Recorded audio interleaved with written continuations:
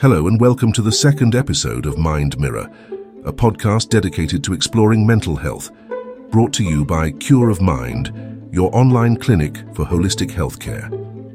I'm your host, Dr. Oliver Wilson, a clinical psychologist with the Cure of Mind family. Cure of Mind is an online clinic that offers appointments with psychologists, psychiatrists, nutritionists, and family doctors, making healthcare accessible no matter where you are in the world. Our mission is to provide quality healthcare and make it accessible to everyone, and this podcast is a part of that mission. Today we're delving into a topic that many people struggle with, often in silence: low self-esteem. Self-esteem is the opinion we have of ourselves. When we have healthy self-esteem, we tend to feel positive about ourselves and about life in general. It makes us better able to deal with life's ups and downs. When our self-esteem is low, we tend to see ourselves and our life in a more negative and critical light. Low self-esteem often begins in childhood.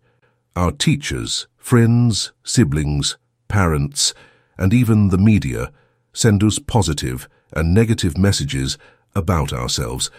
For some reason, the message that you are not good enough is the one that stays with you. Perhaps you found it difficult to live up to other people's expectations of you, or to your own expectations. Stress and difficult life events, such as serious illness or a bereavement, can have a negative effect on self-esteem. Personality can also play a part. Some people are just more prone to negative thinking, while others set impossibly high standards for themselves. But it's important to remember that low self-esteem is not an unchangeable part of who you are. With the right guidance and self-awareness, we can learn to change our perspective and boost our self-esteem. Joining us today to discuss her personal journey with self-esteem is a recent college graduate whom we'll call Lily for confidentiality reasons. Welcome, Lily. Thank you, Dr. Wilson. I'm glad to be here and share my story if it can help others. I appreciate that, Lily. Could you tell us about your experience with low self-esteem and how it affected you? Absolutely. Throughout my college years, I struggled with low self-esteem. I constantly compared myself to others and always felt like I fell short.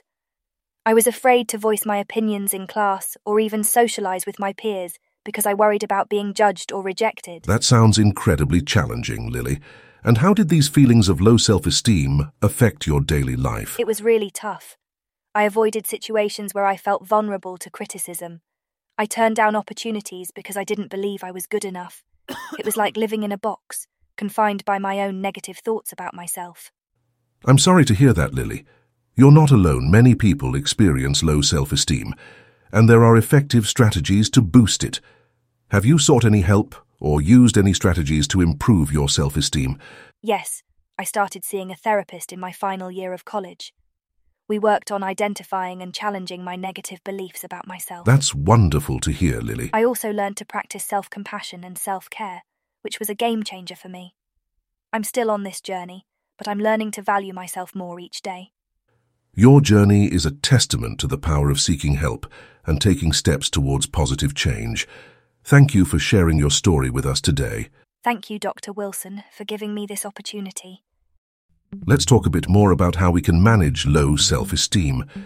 It's important to remember that our self-esteem is not fixed. It can change depending on the situations we find ourselves in, the people we interact with, the experiences we have, and the thoughts we tell ourselves. One of the first steps in managing low self-esteem is to identify and challenge negative beliefs about ourselves. This might involve keeping a journal of when you have negative thoughts, what triggered them, and how you responded.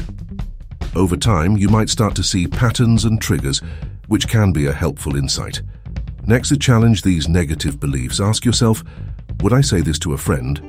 If not, it's likely that you're being too hard on yourself. Try to replace these negative thoughts with more positive, balanced ones. Another key aspect is to practice self-compassion. This means treating yourself with kindness and understanding rather than harsh judgment, especially when you make mistakes or face setbacks. Remember, everyone makes mistakes and has weaknesses. It's part of being human. It's also important to take care of your physical health. Regular exercise, a balanced diet, and adequate sleep can all have a significant impact on your mood and energy levels. which in turn can affect your self-esteem.